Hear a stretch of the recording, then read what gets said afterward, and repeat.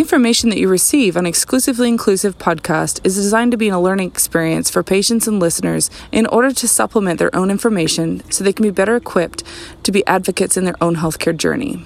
The opinions expressed by Erin Everett are the opinions of her own and do not represent any third parties or separate entities.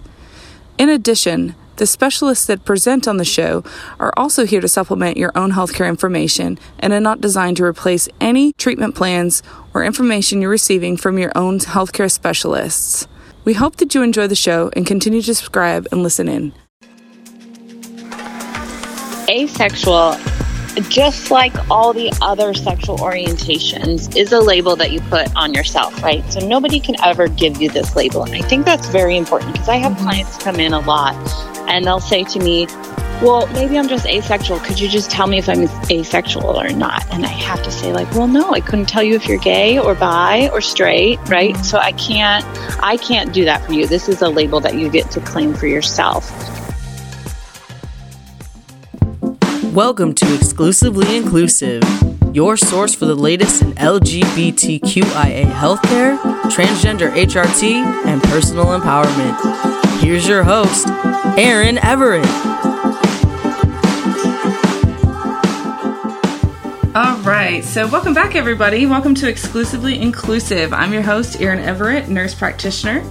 And today we're going to be having on our show Miss Tally Boots, who is local to Atlanta and had moved from Austin, but she is actually one of the most fierce therapists and mental health care providers that I refer to.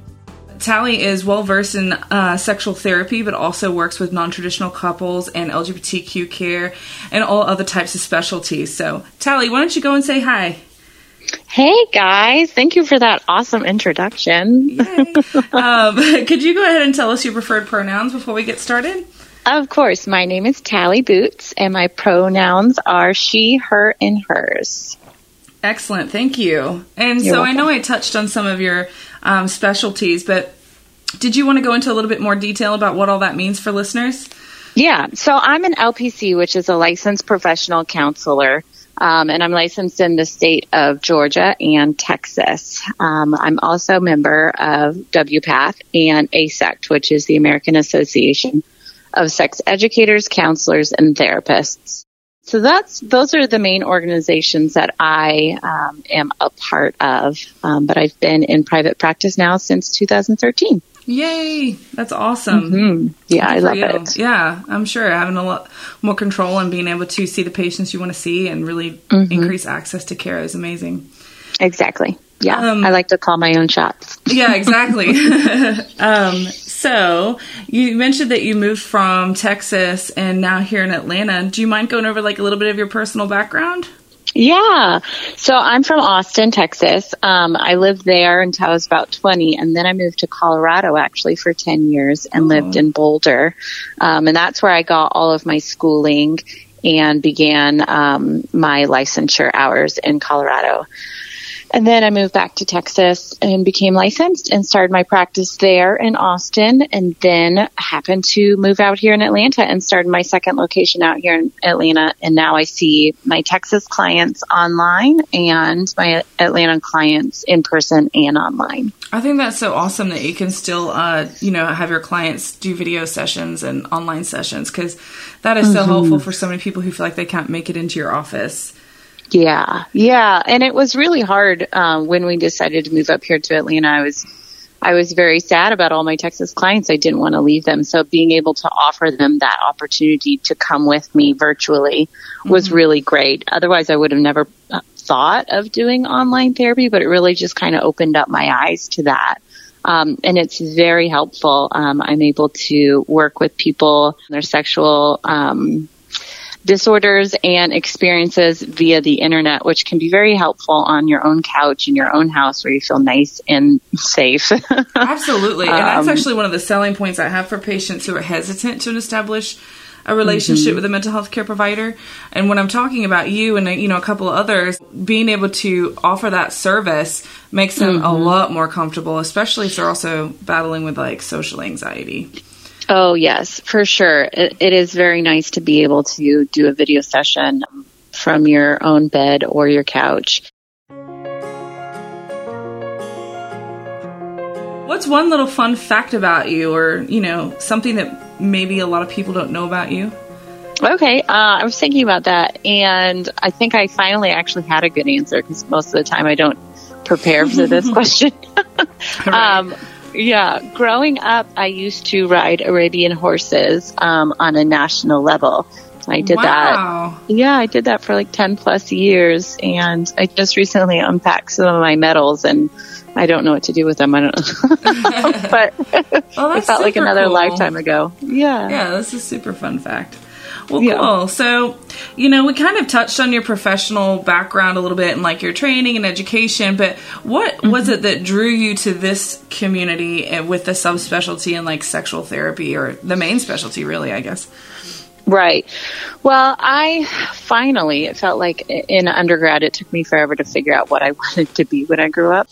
And I finally figured out that there was a thing called a sex therapist. So once I learned that you could get paid to talk to people about their sex lives and help heal their sexual lives, I started doing all the research involved in that and got wrapped up in the American Association of Sex Educators, Counselors, and Therapists. And then within that, there is specialty training to work with transgender people. So I don't know, it's just right in grad school. Back then, it was gender identity disorder. And I had a really big issue with that. And that was one of my grad school projects, was talking about how that didn't need to be in the DSM. And I didn't understand what was going on. And I was brand new, and I felt like this was obvious to me. So why wasn't this obvious to everybody else? Yeah. Okay. So when I was working at the Mental Health Center of Boulder, everybody knew that I was getting my training in sex therapy. So I got all of the clients, who had any sort of sexual topic to go over, along with the trans clients.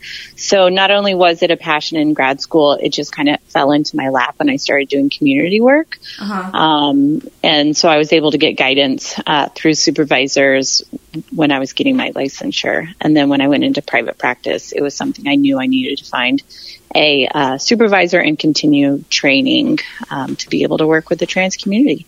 Yeah, that's awesome. I mean, I'm so glad that you were able to land in that niche. And I recall thinking the exact same thing when I have a Bachelor of Science in Psychology.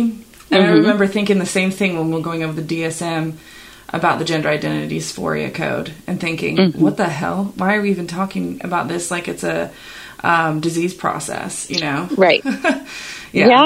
Yeah. And I thought the same thing too, because I mean, in my simplistic, graduate school mind, I didn't know much at the time, but I was like, I don't understand. The only treatment here is to transition. Right. So why is this a disorder? And it's a disorder because of our social construct, not because of anything else, because society basically dictates the way that we're supposed to present based on what we're assigned at birth. So, it seemed very archaic and non-progressive. So hopefully, even though we're making slow progress on that front, one day it won't even be included. They're actually talking about making, with ICD-11, which is the medical diagnoses codes, updating it to just be non-binary or non-conforming, but non-binary would be even better. Right. Yeah. Ooh, I love that. Yes. So, well, with all that in mind, that would be a nice segue into the first thing that I wanted to talk to you about today, which would be, some of our listeners are well versed in the community and the terms that we talk about, but there are others who are allies who are tuning in or may identify to a different, in a different part of the community who aren't that familiar with gender identity. So I was wondering if you could explain to them kind of the main differences between gender identity versus sexual orientation versus assigned sex at birth, and what that kind of all means for people. Yeah. Okay. I would love to. First, I want to plug an awesome graphic called the Gender Unicorn. I use this a lot when I'm teaching my clients and their family about the differences between gender identity, expression, sex assigned at birth, who you're physically attracted to, and who you're emotionally attracted to. So just Google the Gender I'm gonna look it up right Unicorn. now. Yeah, I love it. So sex assigned at birth is what the doctor does when you're born and looks at your external genitalia and assigns you a sex, right? And then sexual orientation is who you're attracted to, right? So I feel like a really easy way to remember this is sex assigned at birth is who you're going home as, and sexual orientation is who you want to take home with you. Oh, yes.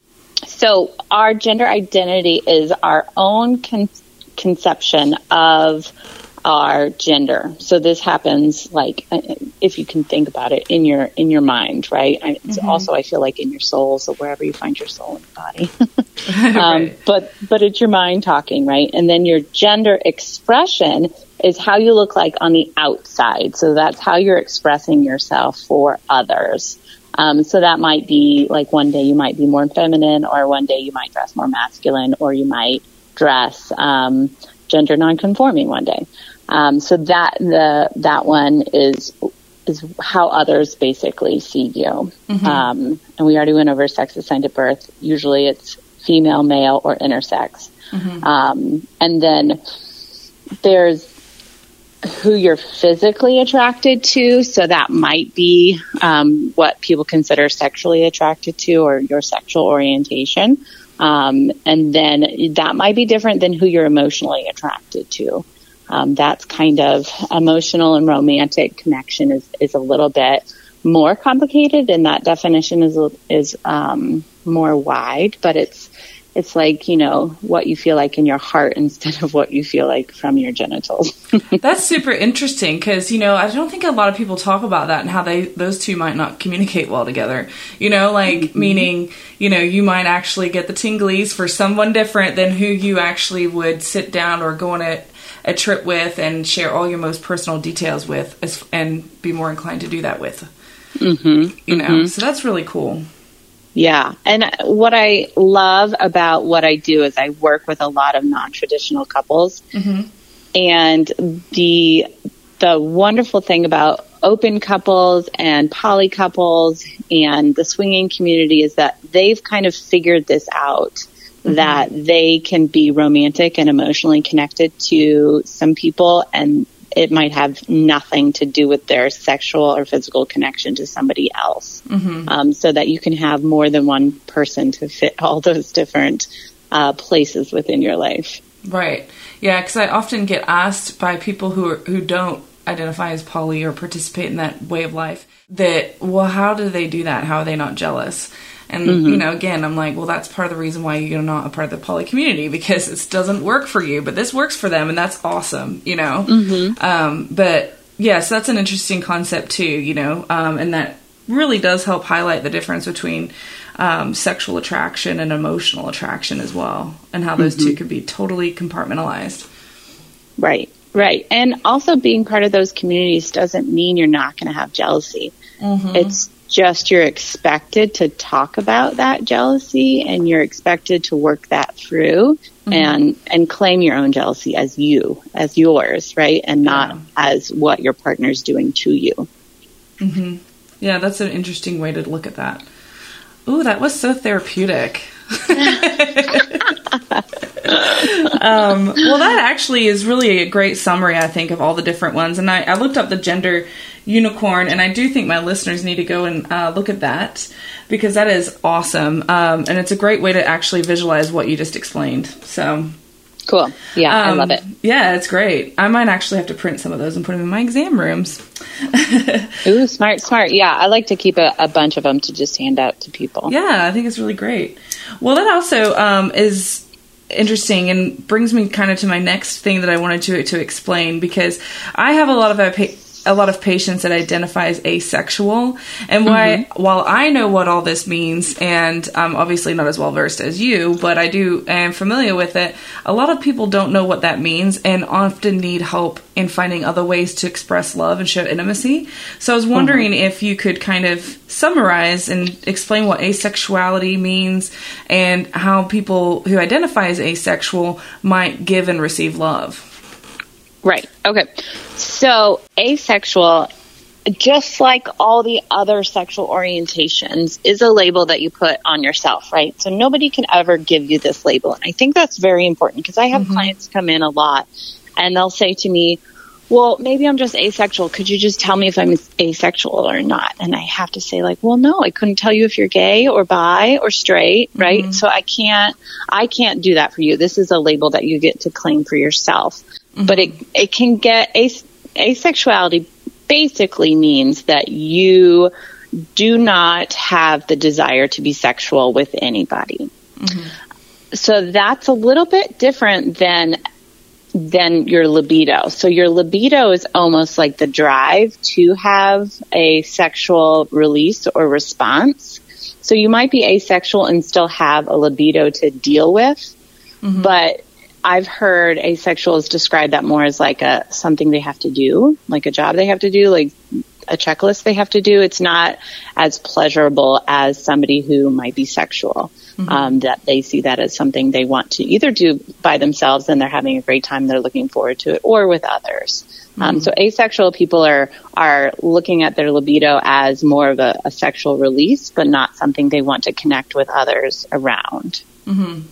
Does that make sense? Yeah, absolutely. And so, because basically what you're saying is someone who's sexual but may not want to be sexual with other people still might really look forward to private intimacy sessions or masturbation. And, but someone who's asexual might just do that climax just as a release so they can move on about their day.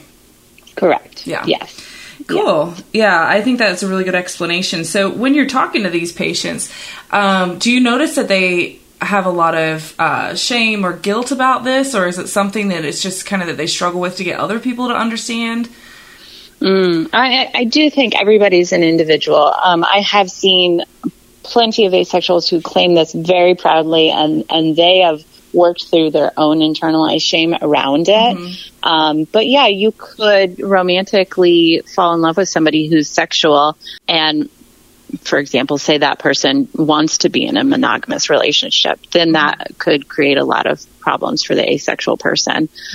But usually I find that my asexual people get into non-monogamous relationships so that their partner, if they have a partner who's sexual, has an outlet for that. It just might not be them, right? Yeah. And so asexuals could be romantically or emotionally attracted to people. They might like to cuddle. They might like to spoon. They might like massages. There's a lot of body touch that can happen that's not, sexually based. Speaking of asexuality, I guess all these topics kind of meld together a little bit because they're a little bit more uncomfortable and may create barriers for people to feel like they have a healthy sex life. And one of the other things would be genital dysphoria. And I know that this is like, when people have a gender dysphoria, they're not able to go through their transition yet, and they're already having internal conflict because they aren't living their true selves yet. This is also lumped into there. But those that are, for the most part, that they can live their true selves, they're passing, but they still have sexual desire, but have a lot of genital dysphoria. I'm sure you run into this a lot with your clients and try and help them to have like creative ways to have sex and, reach comfort around that. Could you talk on that a little bit for us? Yeah. So that is a added complication, right? That you want to be sexual, but you're having a lot of genital dysphoria, which might mean that you do not identify with the genitals that you have there. And those genitals might be talking to you and you're wanting to express in a sexual way. So how do you do that? And I think it's very helpful for you and your partner to have your labels, your genital labels, correct. So how you want to refer to your genitals need to be understood by your partner so that they can be talked about in the way that feels good for you. There are a lot of toys out there that can really help. I always say that a vibrator speaks louder than the mind. So it's a good addition in anybody's bedroom. So sex toys can be very helpful to kind of keep the focus off just your genitals, right? So they can add some newness to what's going on in the bedroom. And making sure that you're talking to your partner about what you want, what's expected, what's okay, what's not okay, and having these conversations outside of the bedroom. Don't wait till you're about to be sexual to be like, oh, maybe I should talk about this. Right. Talk about this, when you're having a glass of wine before you ever head up to the bedroom. So that way you're not on the spot, because oftentimes when we're in the sheets, we say things probably about 20 times in our head before we actually start to say that out loud to our partner. And you don't want to do that when it's wrapped up in your genital dysphoria concerns also. Right. Because it's going to make the next time even more uncomfortable if you've had a not so pleasant experience because you haven't been able to express your needs properly. And so you mentioned names for genitals. So outside of obviously the anatomical names, what are some more like gender diverse names that people may want to use in case they're having a hard time with that? Yeah. Well, it's it can be as colorful as you want it to be. Yeah. But you can say, some people say my clit, some people say my penis, right? And so literally referring to your genitals as the genitals you want them to be, instead of perhaps what the doctor would have named it. Yeah. But if there's so many terms online, you can Google all sorts of different terms online, but using, perhaps for a trans man, chest instead of, any other things that you might have referred to their top as, and then vice versa, making sure for a trans woman, you're labeling them if they like the word tits or breasts. Because I think too, when I ask patients, like, how would you like me to refer to it? They don't really know sometimes because no one's ever asked them that. It's just in their head, they ignore the subject, or they may not even be sexually active yet, so they haven't had to verbalize it. So, having those terms in my toolkit helps my patients as well. Oh, I know. And I love that. And honestly, as a therapist, I try to not assume anybody's labels for their body parts. So I always, either if I have to ask, I'll ask. If not, I'll just wait for my client to refer to their genitals how they want to, and then I'll mirror that. And I've heard many different terminologies for their genitals. And I think it's wonderful that we have so many different ways of labeling our body parts in the way in which we want to.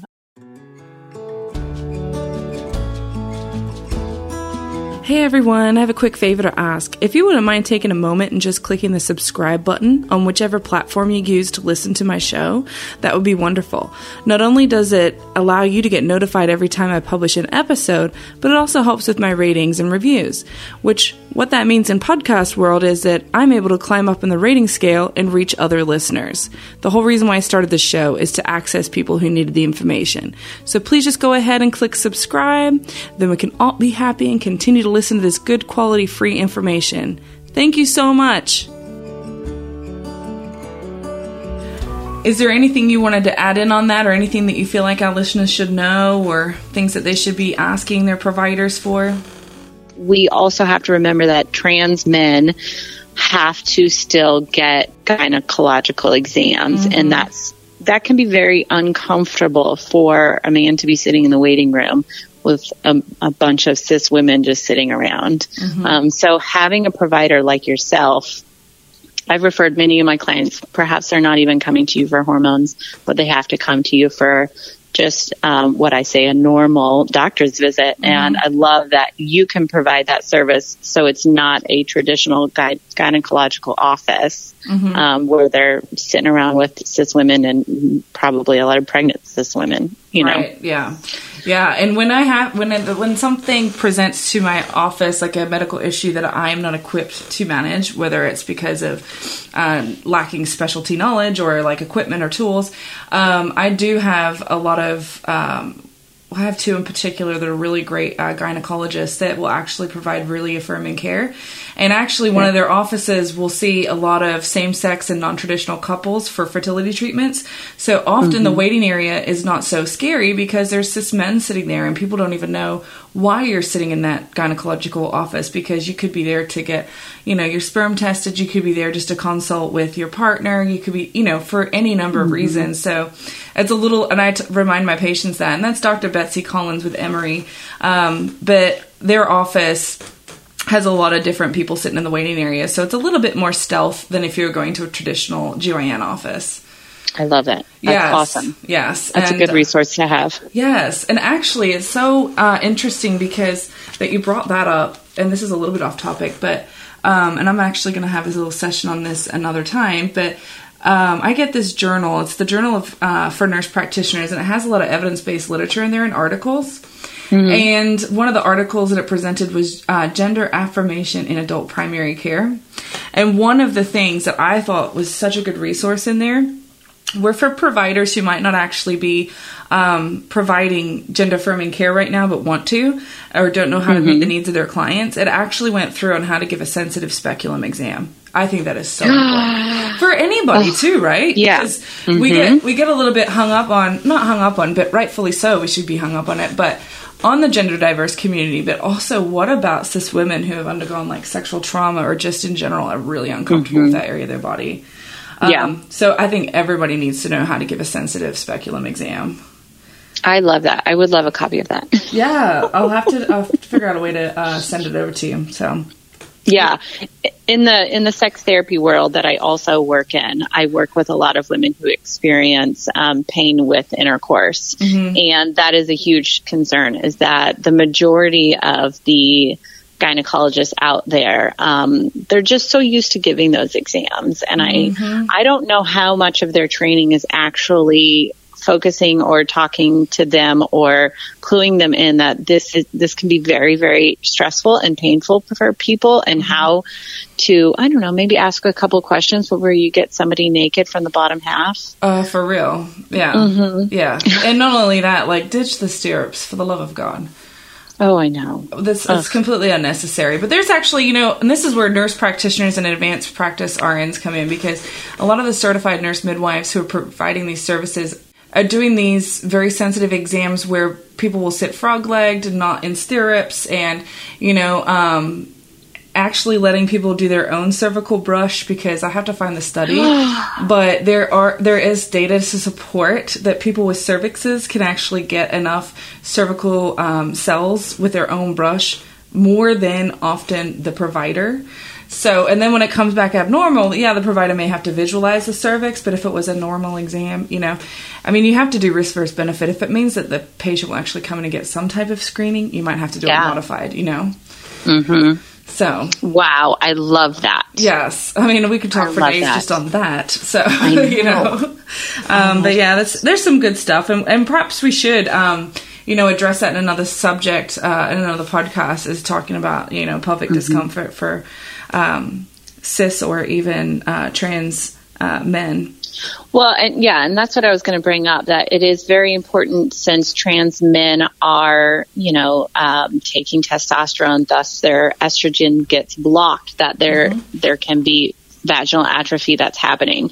And so that would make Pap smears extremely painful and uncomfortable. So all those things really need to be considered. Not only is it an exam that, feels uncomfortable on many sort of emotional levels, but also on the physical levels. Yeah, absolutely. And, a lot of providers aren't aware, but for trans men, it's often offered to postmenopausal cis females, the topical estrase creams, but I have a lot of trans men taking those topical estrase creams. It will not feminize. It'll just help that the vaginal tissue, so they don't have as much pain. They have less urinary incontinence, and their pH is a little bit more restored, so that it don't get chronic BV and yeast. So it's really, really helpful. That's great. That's great. What about cycling them on progesterone? Yes, I do have patients on progesterone. A lot of them don't like to cycle it just because of the mood shift. But I often recommend either the progesterone-only daily low-dose pill, or the IUD. The nice thing about the IUD is they could go for an exam, have it placed, and then, it's working for contraceptives, it's working for that whole area. But also, then they don't have to necessarily go back and get another exam unless they're having a medical issue, for their 3 to 5 year screening time. Whereas if I'm prescribing the progesterone-only pill, I'm not requiring a pelvic exam every year, but a lot of GYNs do. Yeah. And so the progesterone does a good job of not interacting with the testosterone. For so many years, that was ignored. And so for trans men who weren't able to go get a hysterectomy, there was a lot of damage happening. Yeah, and not just that. A lot of people think that once the menstrual period stops, that they can't get pregnant. And I play Mythbusters all the time with that. I'm like, absolutely not. You can still be ovulating without a cycle. And so if you're going to be using that organ and having a biological penis, that you have to protect against pregnancy. And if you don't want to think about that, then taking a daily pill or doing an IUD is perfect, because they don't have to necessarily... And I'm not even talking about traditional oral contraceptives with estrogen in it. I mean just the progesterone only. Although you can do traditional oral contraceptives. As long as we get that testosterone high enough, they're still going to masculinize. That's great. Yeah. And I'm sure you do a lot of education around that. IUDs are kind of painful to go into. Yes, they are. Yeah. And if depending on the transition down there. Oh, right. Yeah, absolutely. Yeah, and not for everyone at all. And then you can also do the progesterone-only implant in the arm. But if someone's just starting their transition, and so their biological female hormones are still very high, that's usually when I'll mention the IUD, because that's typically when they'll have the less pain with insertion. But if they've been on testosterone for a really long time, or even a couple of years, and they've already experienced a significant amount of atrophy, it's probably not the best option for them at that point. Okay. Just given pain. I mean, they can still do it, but just given discomfort and whatnot, it would definitely need a proper bimanual exam and maybe even an ultrasound to assess for atrophy before going into that. Yeah, so the one in the arm is a better choice. Yep, at that point. Yep, or the daily pill. Well, since we were talking about genital dysphoria and creative ways to have intimacy and sex, one of the other topics that come up a lot just in my exams, and I would say that the majority of my patients don't go on to have gender reassignment surgery, or vaginoplasty, metatoidoplasty, or phalloplasty, for those of you wondering what that means. But the ones that do, sometimes run into issues having sex afterwards. And maybe it's not necessarily issues like because the new organs aren't functioning, but it's just like, okay, so now I have this new organ. What do I do with it? I have to build a new relationship. I actually had, I've had trans women in the past go on for vaginoplasty and say, okay, well, now that I have the vagina, I'm so excited about it. I just feel like I need to look at it every day and get to know it, because it's this new part of me that I'm just not familiar with, and it feels very strange not to have an erection. So do you run into that? And what are some tips or things that you could give listeners, or just some insight and information on that? Yeah. Okay. So first, I agree with you. The majority of my practice, people don't end up getting bottom surgery for whatever their reasons are. I'm sure the majority of the reasons are money.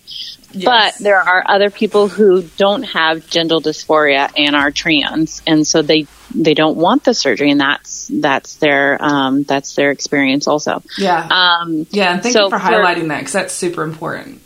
Yeah, no problem. And I think that used to be the case. Sorry to get off on a tangent again. That used to be the case that people wouldn't prescribe hormones even unless somebody said that they had genital dysphoria also.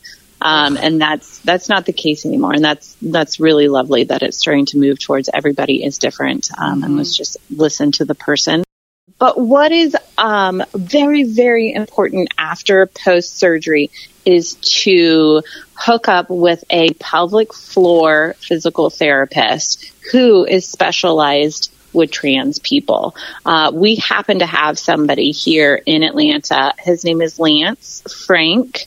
And I think he's at Active Core right now. That's what his LinkedIn page is. I know Lance. Yeah. He's wonderful. Oh, he's a wonderful resource. Yes, he's so great because he's going to help you get to know your new body very well. And you're right. It's a learning curve. It's brand new. It's not like you grew up with this and understand it completely, right? So you have to think that you have to go through an exploration stage.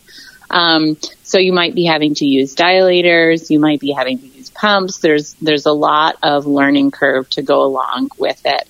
And then not only that, there might be complications of you might not have a partner. And then how do you begin dating in this new world with this new body part? And all of that, you just have to take slowly and understand it for yourself before you introduce anybody else into the bedroom. And then seeing somebody like a physical therapist to make sure that you're healing correctly, that the scars are working themselves out, because just because you have a scar there doesn't mean you can't work that scar out, because you can do a lot of like scar rehabilitation and muscle rehabilitation through pelvic floor physical therapy. And what do you mean when you say work that scar out? Oh, well, that's a good question. It depends on where it is. But if it's internal, you might be working it out with a dilator and kind of getting the sensitivity of the scar to go away, so it's not so triggering or painful. And then, getting the right creams and lubes and tools to help you learn your new body. And then incorporating sex toys again with your new body can be very helpful. A lot of people like vibrators or, dildos or pocket pussies. There's all sorts of fun things. Yeah, that's awesome. And a lot of patients wonder too if they're going to be able to climax after surgery. And I, especially after vaginoplasty, because the glans penis is gone, and so they wonder, am I going to be able to use my new clitoris? And I would have to say, in my experience with my patients who have undergone surgery, that after a time, they definitely can. It's not 100% guaranteed, but the majority of people do get full sexual function. I don't have a lot of patients who have had phalloplasty. Do you have more experience with that and what to expect post-surgically? Yeah, unfortunately, phalloplasty is just not up to par with many of my clients' standards. They are waiting for it to get better. So the majority of my clients who might even be able to afford it are just choosing not to do it yet because the technology is just not there yet, right? The knowledge is just not there yet. So I can't answer that. But I would, this is the sex therapist in me. I would like to expand the definition of sexual pleasure to be outside of an orgasm. I think that's really important to not just define sex as, active lubrication, erection, orgasms simultaneously, please. Because that's not realistic. And if we put our definition that close, then we're just going to fail when it doesn't get reached. So instead, looking at your sexual experience as pleasure and intimate connection that you have either by yourself or with another, that, it's this like spiritual, emotional, mental, physical connection you have with another person. And that sense of connection is the goal instead of orgasm, because I got to tell you that everybody explains and defines orgasm differently. Some people have throbbing sensations. Some people don't have throbbing sensations. Some people have fluids that happen, and some people don't have fluids that happen. So it's really important to understand that sense of pleasure is the most important part. So that way you don't feel that perhaps, if you can't get the quote unquote orgasm you used to be able to get after your surgery, you don't feel like it's a failure. Instead, you're connecting to a different level of pleasure than, what you think of an orgasm to be. Wow. You just blew my mind, because that is so true.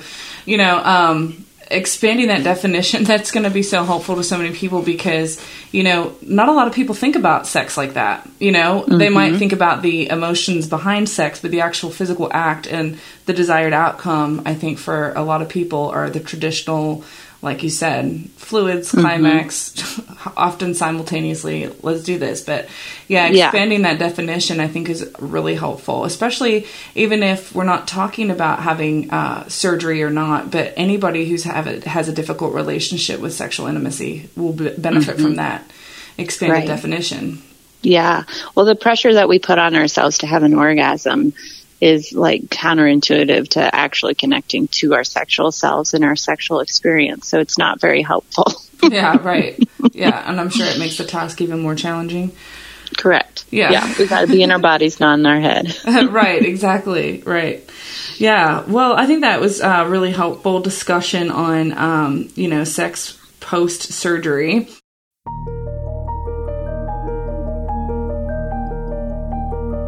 Thank Tally for coming on today and giving us all that information. That's good, solid information. But if there's something that we touched on that you have additional questions about or you need clarification on, please feel free to reach out to either myself at Erin at exclusivelyinclusivepodcast.com, or you can reach Tally at, which is the best email to reach you at, Tally? Yeah, it's Tally, Tali, at sextherapyofatlanta.com. And that's my website too, sextherapyofatlanta.com.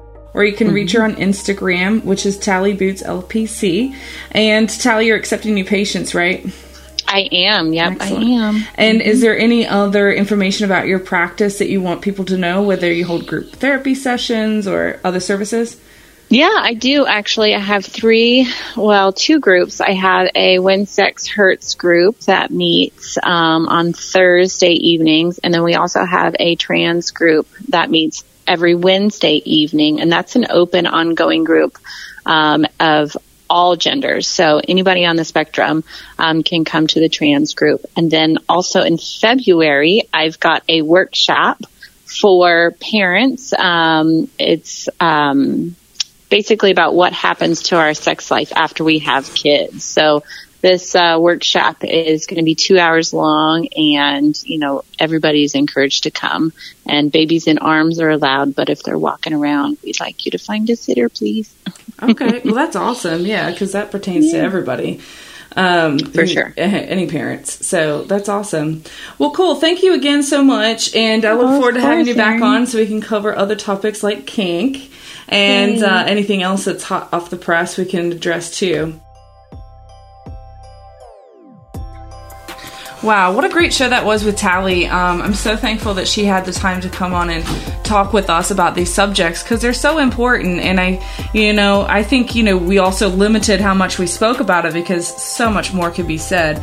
And we'll continue to address these subjects. But if anybody feels like, again, we didn't touch on something that they have a question about, please feel free to reach out. And if you're feeling isolated or alone about your gender identity or sexual orientation, just know that there's people out there like myself and Tally who are ready and willing to help, and please feel free to reach out to either of us. Remember, stay fierce, love everybody, and live your truth. Thanks again. Bye-bye.